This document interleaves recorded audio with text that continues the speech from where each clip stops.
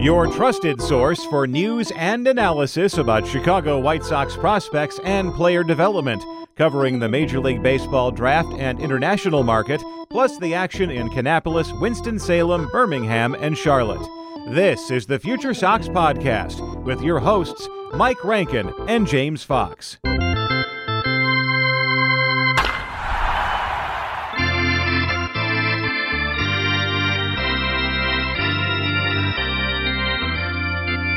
Hello and welcome to another episode of the FutureSox Podcast. My name is Mike Rankin. I'll be your host, James Fox, alongside us. It's us two today. We're talking White Sox baseball, as always, every week on Tuesday, thanks to the Blue Wire Network and SoxMachine.com.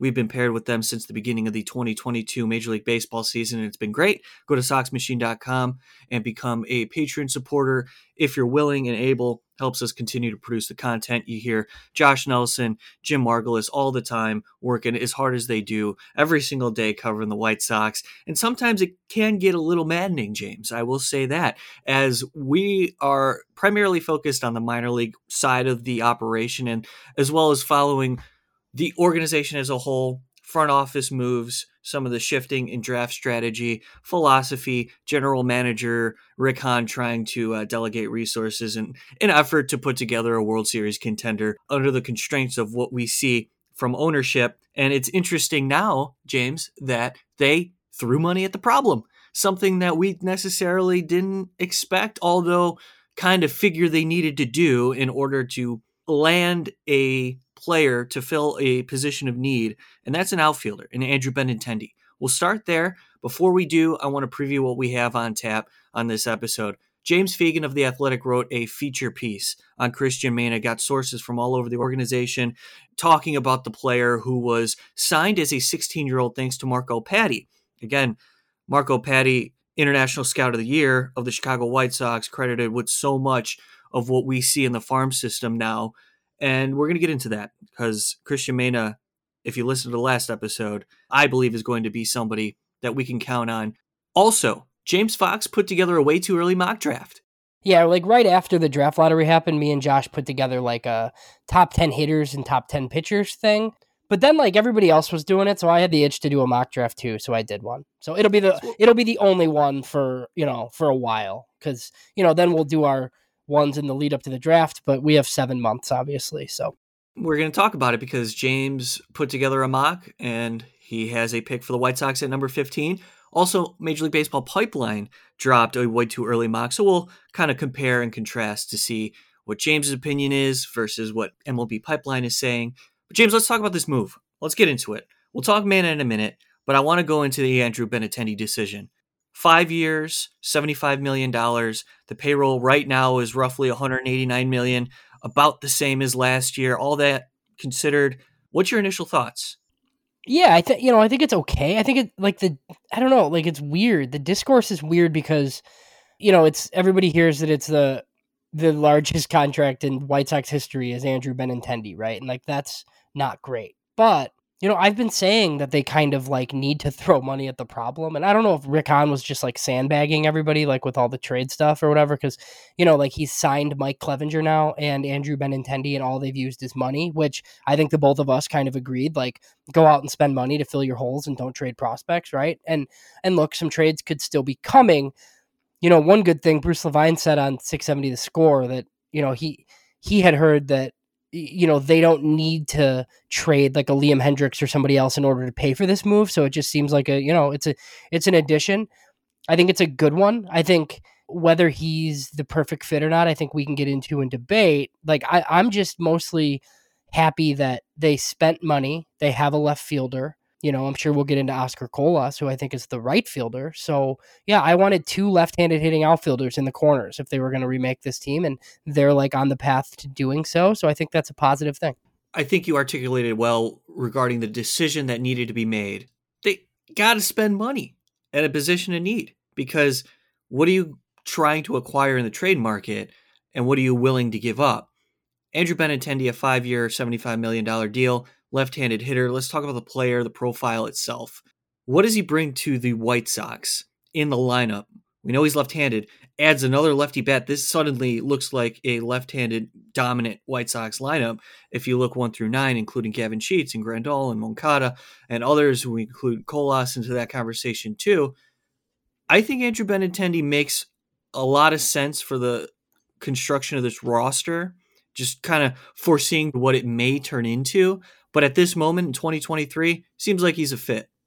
Yeah, so I mean, I think the ISO under 100 is a problem, but I think like they probably know that too, right? Like if I'm talking about his ISO under 100, like I'm sure the White Sox front office is. There's guys in hitting development that they hired who have worked with him before. So I will say, like, Andy Barkett's a guy that we've had on. He's the Sox minor league hitting coordinator. He was with Benintendi in Boston. Mike Tozar is the field coordinator or whatever that we talked about. He was a hitting coach in Kansas City that has worked with him. So, and Rick Hahn and scouts have loved him. I mean, I reached out, to a source yesterday who basically confirmed to me, like, they really wanted Andrew Benintendi in that 2015 draft. And I think the way that was presented was kind of funny. It's like they presented it like they passed on him. Like, no, he went a pick before them. And, they've kind of coveted him since. They talked about him in the Chris Sale trade. So, Andrew Benintendi hasn't been the guy that was advertised out of Arkansas. I think most people thought like maybe more tools, more power. But I mean, nonetheless, like solid player that gets on base a lot. I think we'll take the 370 on base percentage. I think they'd like to increase that home run potential, probably into like that 13, 14, 15 range. And I have no reason to believe that he can't do that playing home games, at Guaranteed Rate Field. So it is a solid addition. My only concern is just that like the White Sox need to hit for more power, which is why like I thought a guy like Conforto maybe or somebody along those lines. But I think this is a good move because I think there's certainty here. I think what Andrew Benintendi gives you, and signing like 3 WAR players for this price like is generally a good idea. So you're hoping to solidify an outfield position, not only defensively, but Benintendi could put the ball in play. It's somebody who sits in left field. He's going to play fine defense, not the strongest arm, but somebody who we know can play the position, which is great. And he'll turn 29 in July. So keep that in mind. James, you mentioned we're talking about the relationships within the organization now. And I'm curious your opinion on how this may affect the development of Oscar Colas. Is he the starting right fielder at the beginning of the season? Does he break camp? I'm just like curious to see what else they do. So like, I don't expect another big league deal necessarily for like a starting corner guy, right? I mean, if you sign like I think I've talked about Tommy Pham or like an Andrew McCutchen or a guy like that could really serve as your because I do think they need a righty in the mix. And look, they could end up just like not doing much else and going with Victor Reyes. I think the problem is like if you get to opening day and it's not Colas and you're starting like Gavin Sheets and right or something like a current option, I just like it kind of really depends on what they do next. I think Oscar Colas is going to be given every opportunity to win this job. But I mean, we talk about spring training often and like, I generally think spring training is mostly meaningless. Like they get stuff done, right? But I don't take stats from spring training games and assume that means it's going to translate to April in Chicago in the big leagues, right? But like, I just like if Colas is in big league spring training and struggles, like would they still bring him north with the club? I don't know. Right. So, but if he hits like in spring training, I'm sure they do. So that's where it's like, it's just kind of a weird situation. I expect him to get the bulk of the opportunity in right field. I don't think there's a reason particularly to hold him back. Like we've talked about Charlotte. I don't think there's much left for him to gain there. I think he would go there and be a monster. And if you think he has bad habits or he doesn't walk enough potentially, like I don't think going to Charlotte's going to fix those things. So yeah, like I think he's the best option. And then one other like tertiary thing with this, like if you happen to start him in the big leagues this year and he really like, is one of the better rookies in the American League and you happen to win Rookie of the Year somehow, which is, on the back of the brain, the White Sox would get a first-round pick for him. So I think starting him in the majors makes the most sense if he's your best option out there. I think he's the best option. I think it makes the most sense for him to start the season in right field, largely because of the direction the organization is taking. There's a lot of money committed, and there's some coming off the books after 2023. interesting to see how Lucas Giolito bounces back this year. And I wonder if the White Sox will be willing to entertain what he would command in free agency if he does indeed have a bounce back season and kind of pitches to form. All of these things come into play, and you talk about another addition, and it's probably a back end of the roster addition, not something that would break the bank, or maybe the White Sox surprise us and trade a significant piece in exchange for value. If that were the case, I figure it would be probably cost controlled, younger, maybe a position player at that point. But who knows? But the point I'm trying to make is the way we should perceive the organization's track back to competitiveness is a reliance on their scouting, their development, and their overall organizational talent, their depth on the 40-man. So that brings me to the second base conversation. Leary's always at the back end of this roster. You mentioned Victor Reyes, who does have enough big league experience to warrant playing time. However, these are below replacement level players. And I'm thinking about the addition of Benintendi. You're adding Colas. We're operating this way. Is Lenin Sosa your guy at second base then at this point? And do you believe they can get away with Lenin, Romy, Leary at that position? Yeah, I mean, like Lenin Sosa is my guy for sure because I think that's the most upside. But my guess is like for them, like it might be Romy Gonzalez. My preference, honestly, would be just like if you could find a way to get Larry Garcia somewhere else somehow, because I think Romy Gonzalez is the best fit in that role, right? Like as the bench utility guy type. Now, I don't necessarily like, I don't think they're going to go out and spend a ton of money on second base. It doesn't mean they can't acquire a guy in a trade, but there are like a lot of, there's a couple of, I guess, free agents like Gene Segura, I think is interesting. I just think it's probably too expensive, right? Or like if they somehow got Elvis Andrus to come back, like that would be fine too. But I just think like all of the other options, like if you're going to give a Josh Harrison type, like $6 million, like I would rather just have Lenin Sosa play there. Like I think that's the best idea. Obviously, Jose Rodriguez, like we don't know where he's going to start, but I mean, with a big first half, like he could factor into this picture too. So I guess like one thing I'm happy about is that they prioritized the outfield because I think there are internal options at second if you have to go that route. But, I am curious to see if they feel the need to add a veteran for that spot. And then if not, do you just like let all these young guys go battle it out and see who wins a job? Like as we've talked about winning jobs in spring training again. So yeah, I'm not expecting a huge move at second. But, like we've talked about the bullpen, right? Like they could trade a reliever and all of a sudden you have a young second baseman that hits left-handed and we're having another podcast. I just, I think that's the most likely position to go internal. Yeah, I agree. And I wonder what they think of the catcher spot at this point, if they think it's worth going out and exploring the market. I don't feel good about Carlos Perez, to be quite honest, as a big league catcher. And if Sebi's your main and something happens to Grandal and Carlos Perez is your backup. So what do you think about roster? So, I've seen all these suggestions and apparently the White Sox were in the discussions for Sean Murphy, right? And I've seen rumors on Twitter about the Jays catchers and Jansen and guys along those lines. I just kind of feel like, say you acquire a guy, like a starting type guy like that you like, and Yaz is healthy. Like, I just like, I feel like it's hard, man. I feel like Yasmani Grandal, I feel like there's a better chance. There's better odds that Yasmani Grandal bounces back like a little bit and is like fine than there is of like them finding somebody better realistically, right? Now, like, what do you do at backup catcher then? Because Sebi Zavala was good last year. It's a high BABIP. Like, are you confident that Sebi Zavala is good enough, right? And then there's James McCann stuff out there. And I fed into it just because I thought it was humorous on Twitter. Like, I'd be okay. Like, if they got James McCann back for free, and the Mets paid the freight or whatever, like, okay, fine. But then I ask you, like, is James McCann better than Sebi Zavala next year? Like, I don't know that he is. So, right. Like, I don't know that catcher is a huge need. It's a huge need going forward for sure, right? But I kind of feel like they might just have to bank on Grandal being better. Because I just like don't know what the alternative is. Like you can't really play him at first and DH him because you have Benintendi in left now. So like, what do you do with Eloy? So it's just not really an option to get a new starting catcher with Grandal on the roster.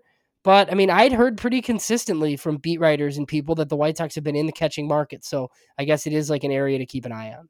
Yeah, James, that's really good perspective because I feel the same way, and I saw the same reports, and it got me thinking about what the roster construction would look like if you had another catcher and what it would do to Sebi and Grandal, because at this point you're banking on Grandal to produce something.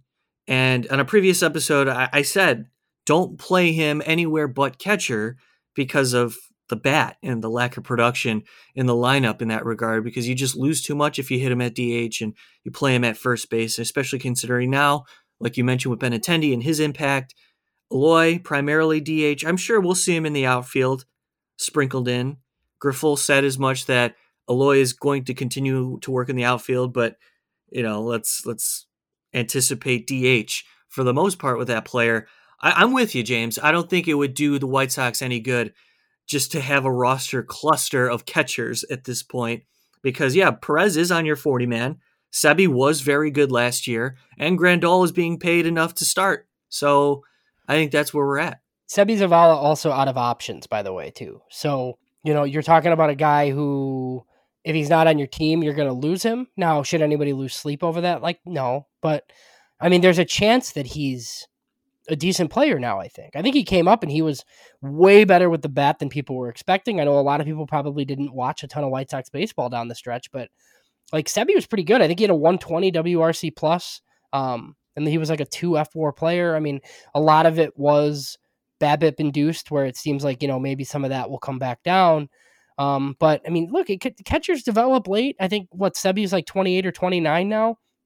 I think offensive minded backup, like he should be in the big leagues, I think, for a while. And it's a guy that we kind of covered. So yeah, I think like their catcher in 2024 is probably not in the organization right now. But Yaz kind of puts them in a really weird spot going into the season. Something we've talked about with that 13-13 rule. It's something that I've been kind of cognizant of when people mention guys. You need optionable players in order to have flexibility, and they don't have a ton of guys that they can just like option up and down consistently.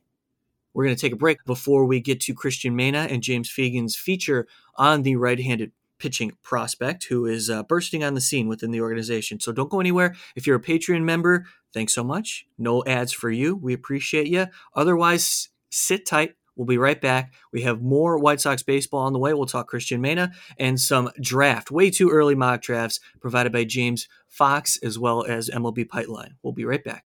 There's no I in team, but there is one in Indeed, and that's the hiring platform that you need to build yours. When you're hiring, you need Indeed. Instead of spending hours on multiple job sites searching for candidates with the right skills, Indeed's a powerful hiring platform that can help you do it all. One of the things I love about Indeed is that it makes hiring all in one place so easy because Indeed does the hard work for you. They show you the candidates whose resumes on Indeed fit your description immediately after you post so you can hire faster. Join more than 3 million businesses worldwide that use Indeed to hire great talent fast. Start hiring now with a $75 sponsored job credit to upgrade your job post at Indeed.com/Blue Wire Sports. Offer good for a limited time. Claim your $75 credit now at Indeed.com/Blue Wire Sports. That's Indeed.com/Blue Wire Sports, and support the show by saying that you heard it on this podcast. Indeed.com/Blue Wire Sports. Terms and conditions apply. Need to hire? You need Indeed. All right, James, you know how I feel about Christian Mena. It's another opportunity to gloat about a pitcher who we both believe can climb the ranks and maybe burst on the scene as a top 100 prospect. James Fegan put together a feature from The Athletic, talked to a number of different White Sox personnel members, and they provided perspective. So let's get into what we know about the 20-year-old right-handed pitcher, and he'll spend his entire season next year as an age 20-year-old who already has 2 years of experience stateside. I mean, it's already been that long, as Marco Patti scouted him and signed him as a 16-year-old coming out of the Dominican Republic. So we know about the curveball, James. The last episode we discussed Christian Mena. It was his fastball and size. The fastball jumped in velocity, and he added some weight to his frame. And when we read the article that Fegan provided, something that jumped out to me was the demeanor. He conducted the interview with James Fegan in English, and primarily in English. And I think that says a lot to me. Mena is trying to adjust and do what he can to do some of the things that you don't necessarily think about, right? And that just kind of adds perspective to the person's character, because it's not easy for somebody uprooting his life at 16 years old, pursuing a passion of his. And so far, all success from the right-handed pitcher. Yeah, super interesting guy. I mean, this is like, we always talk about when Ben Badler first put us in tune to him, and we kind of followed him, and 2020 was weird, and then all of a sudden he's pitching in the complex league with good stuff, and there's scouts there talking about, this guy's interesting, and then all the strikeouts in low A, right? But we were cognizant of the fact that he wasn't really throwing that hard. He was, just throwing nothing but breaking balls and getting guys out, and there was a little bit of, there were some struggles in Double A last year. I don't know about you. I mean, the biggest thing for me is the added weight that he's already put on. And it sounds like a fastball that's 93 to 95. I mean, if they keep adding velocity, it's something that, one of our previous guests, Jack McMullen, talked about. If you can add velocity for this guy, I mean, yeah, you're looking at a top 100 pitching prospect. One of the top ones in the White Sox system. He should be in Birmingham this year. And look, man, you kind of alluded to it. He turns 20 in a week or so, I believe, very soon in December. He's going to pitch the whole year as a 20-year-old, probably at Birmingham. So, I don't expect his Major League ETA to be 2023, but 2024 is super realistic. And for a guy that they got for $250,000 out of the Dominican Republic, it seems like another win for Marco Patti and his staff. It's a pretty interesting guy. He's interesting enough for James Fegan to write a feature on him in The Athletic. So, somebody to keep an eye on for sure. I'm sure we'll definitely be continuing to talk about Christian Mena. Quickly, Danny Farquhar is an instructor in the White Sox organization, had a quote that I liked. We talk about the curveball, the way that Christian Mena relies on that. It's his best pitch, and it's only getting better, and it's sharp, and it's hard breaking. So he adds a lot of velocity to a 12-6 breaking pitch. And Farquhar joked in the article that, when they discuss certain situations, 3-2 count, what are you going to do? You're going to try and blow him away with a fastball, or you're going to go with the curveball?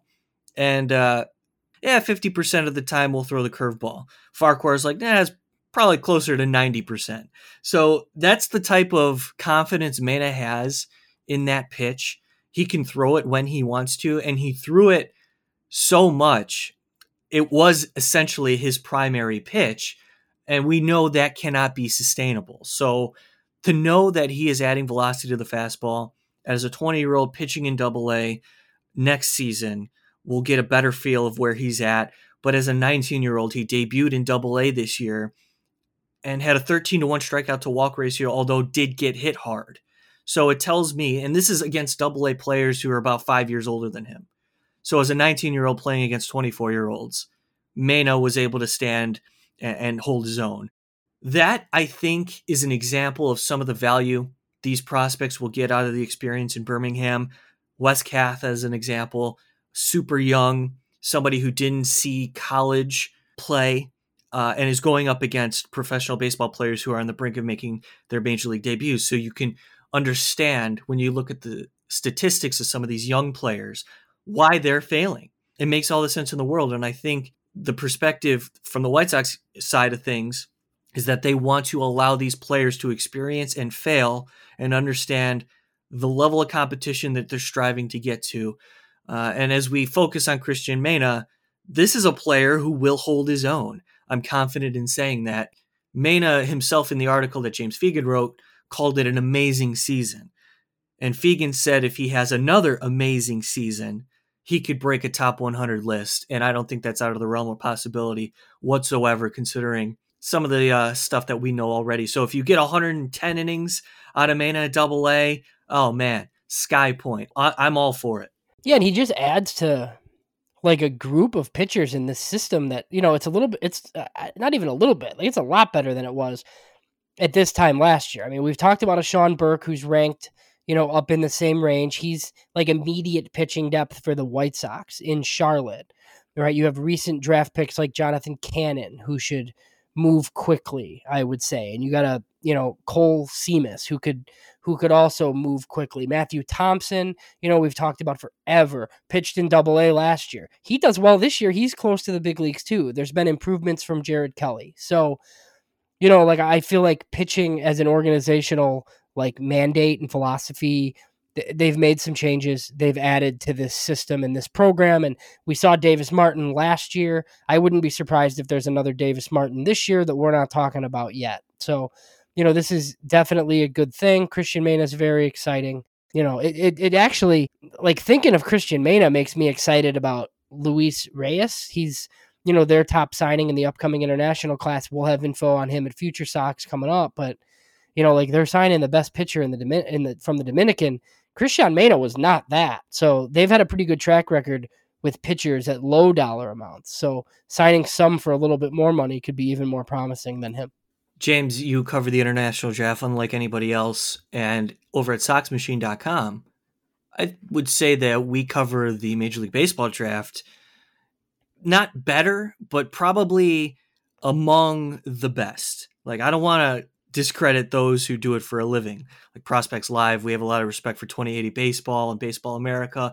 But I want to say that over the last 2 years working with you and now with Josh and Jim, nobody's more dedicated covering the draft than us at FutureSox. So we may be on the same plane as those other guys, not better, because I want to give them credit as well. But considering that we're on that same plane, it says a lot about the work and the process that goes into covering this stuff. And James, you and Josh already, we talked about it early in the podcast, some of the best college hitters and pitchers and prospects coming into the upcoming 2023 draft. Never too early to talk about the draft, but we're doing that in December, coming up on the new year. We see a mock draft drop by MLB Pipeline, but you dropped it first a few days prior. So let's talk about your mock draft. And I'm seeing the top three, and we'll compare and contrast the top three picks of MLB Pipeline and yourself, James, your own list. But I was curious to see that Max Clark goes 2, Dollander falls to 4, and scrolling all the way down to the White Sox pick, you have him taking a left-handed pitcher. So we'll get to that. But considering the top 3 here, James, Max Clark, I'm with you. I mean, he's been a sensation. I think he's somebody who was expected to be a top pick for years as he entered the high school scene. But Dylan Cruz, Max Clark, Jacob Gonzalez, that's your top 3. Can you explain? Yeah, so I mean, I think I went Dylan Cruz. Like, I feel like he's going to be the consensus, like, until the season starts, right? And then, then you start nitpicking consensus guys. But, I mean, he's pretty much as good as it gets for a college guy that might be able to play center with, plus hit and plus power. That's what a number 1 pick looks like. I mean, look, there's always the chance that the Pirates try to save money and go with somebody else and go throughout. But I mean, those are conversations for later days. So Dylan Cruz is probably the best college player in the class. There's also Chase Dollander, right-handed pitcher from Tennessee, who people consider, kind of like a true ace. I mean, MLB Pipeline said he might be the best college pitching prospect since Garrett Cole. So Garrett Cole and Steven Strasburg in that tier. And then there's a couple of high schoolers, Max Clark from right outside of Indianapolis, as well as Walker Jenkins, an outfielder from North Carolina. Those are your high upside prep guys. But I will say, I think it's going to be really college heavy near the top. College bats always rise when they're in these drafts.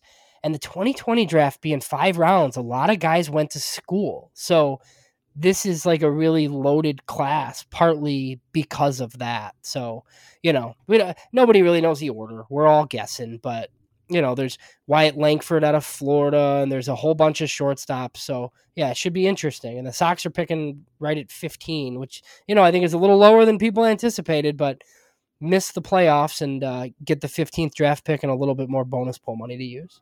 And you said they would select Thomas White, left-handed pitcher, Phillips Academy. He's got 96-mile-an-hour fastball, 6'5". I saw a quick video on him, and this is like a super early projecting. We are going to get more information once the summer rolls around. But just looking at the video that I saw, give me that. And I like the way you think, because when I watched the video of Thomas White working just his repertoire in warmups, I'm like, kind of style profile that we're starting to see Mike Shirley fall in love with, and Ethan Katz turn into some value. And we see Noah Schultz get picked last year with a similar type of extension delivery frame. Is that where your thought process was in putting White at 15? Yeah, I just kind of thought like that's a Mike Shirley type, right? And I just, they've taken a high school pitcher, in the last 5 drafts, I think, not in the first round, but just like in general, right? Like they've clearly shown that they are not afraid to take high school pitchers. Now, would they take a high school righty there? I don't really think so. I think it would be a lefty. But the other thing I kind of wrote like in the story was just that like the White Sox right now they're a complete wild card. Like Mike Shirley could do anything. Like in his first draft, he went Garrett Crochet. Then you go Colson Montgomery with the prep hitter, and this year they went with a prep pitcher, right? So we could make the joke that they're taking one of these college bats this time. And they could. Like there's a lot of guys who they've been linked to in the past that are in this draft. Like they could go with a college hitter at 15. They could do anything. One good thing about picking 15 is like a little bit over $4 million probably. Like if somebody falls to you, like you could decide to just like take a guy who fell down the board that's better than you kind of thought and pay him. So yeah, it'll be interesting. They're picking a little bit higher than they have lately. So, I think MLB Pipeline had him with Will Sanders. If they went the college pitching route, nobody should be surprised. They've been trying to load up on arms lately. So, yeah, I think one of the interesting storylines for the White Sox leading up to this thing 7 months from now will just be the true wild card that they could be. We're going to be talking about like all 4 demographics, I feel like, because we're really not going to know. Pipeline had a pitcher. You chose a pitcher to the White Sox. I love pitching. Give me that. Mention the 5 prep arms, Dahlquist, Thompson, Tanner McDougal, by the way, who's throwing Jared Kelly and the latest Noah Schultz. Great to see Tanner McDougal throw. That's somebody that I'm excited to watch develop because still young, and you always reference this, James. You draft prep talent, they get hurt early, and you're still young when they're ready to come back and compete. It's kind of a twisted way to look at things, but comparatively, if Tanner McDougal was coming out of college and suffered the Tommy John, then it's a little different trajectory in a career path. But it's so good, James, quickly before we wrap up this thing, Tanner McDougal getting set to work in 2023. Yeah, and I'm curious to see like the innings limit. I would imagine he's in Kannapolis. One thing I'm looking forward to in a future podcast, maybe in a couple of weeks, is just going through these minor league rotations for the White Sox, because I think it's a lot better than it was. I mean, I do think they're going to have to sign some veteran depth for Charlotte, just because that's the way it kind of goes. But the rotations at the other 3 affiliates, I mean, there's a lot of pitching prospects in this system. And, there's some high school arms that should pitch in Kannapolis for the first time, like without rookie ball starting right away. So, it's just interesting. And then some guys that we followed in the past. So that's something for future weeks that, there's a lot more pitching in this system than there was like this time a year ago. That's James Fox. Follow on Twitter at JamesFox917. I'm at Rankin906. We have a special guest for you next week. It's a little holiday gift. If you celebrate the holiday, Merry Christmas to you and Happy Hanukkah, Happy Chanukah. But good thing that you're with us, because Bill Mitchell of Baseball America was up close and personal in Arizona with a lot of the players that you want to know about, including Noah Schultz. So we're going to talk to Bill Mitchell next week. Thanks, as always, for being a part of our family at FutureSox. Go to SoxMachine.com, read all that we have to offer, and if you're willing to become a Patreon member, we thank you. So have a happy holiday season. We're going to talk to you next week. Thanks to James Fox for all that he does for us at SoxMachine.com and FutureSox.com. My name's Mike Rankin. We'll talk to you all next time.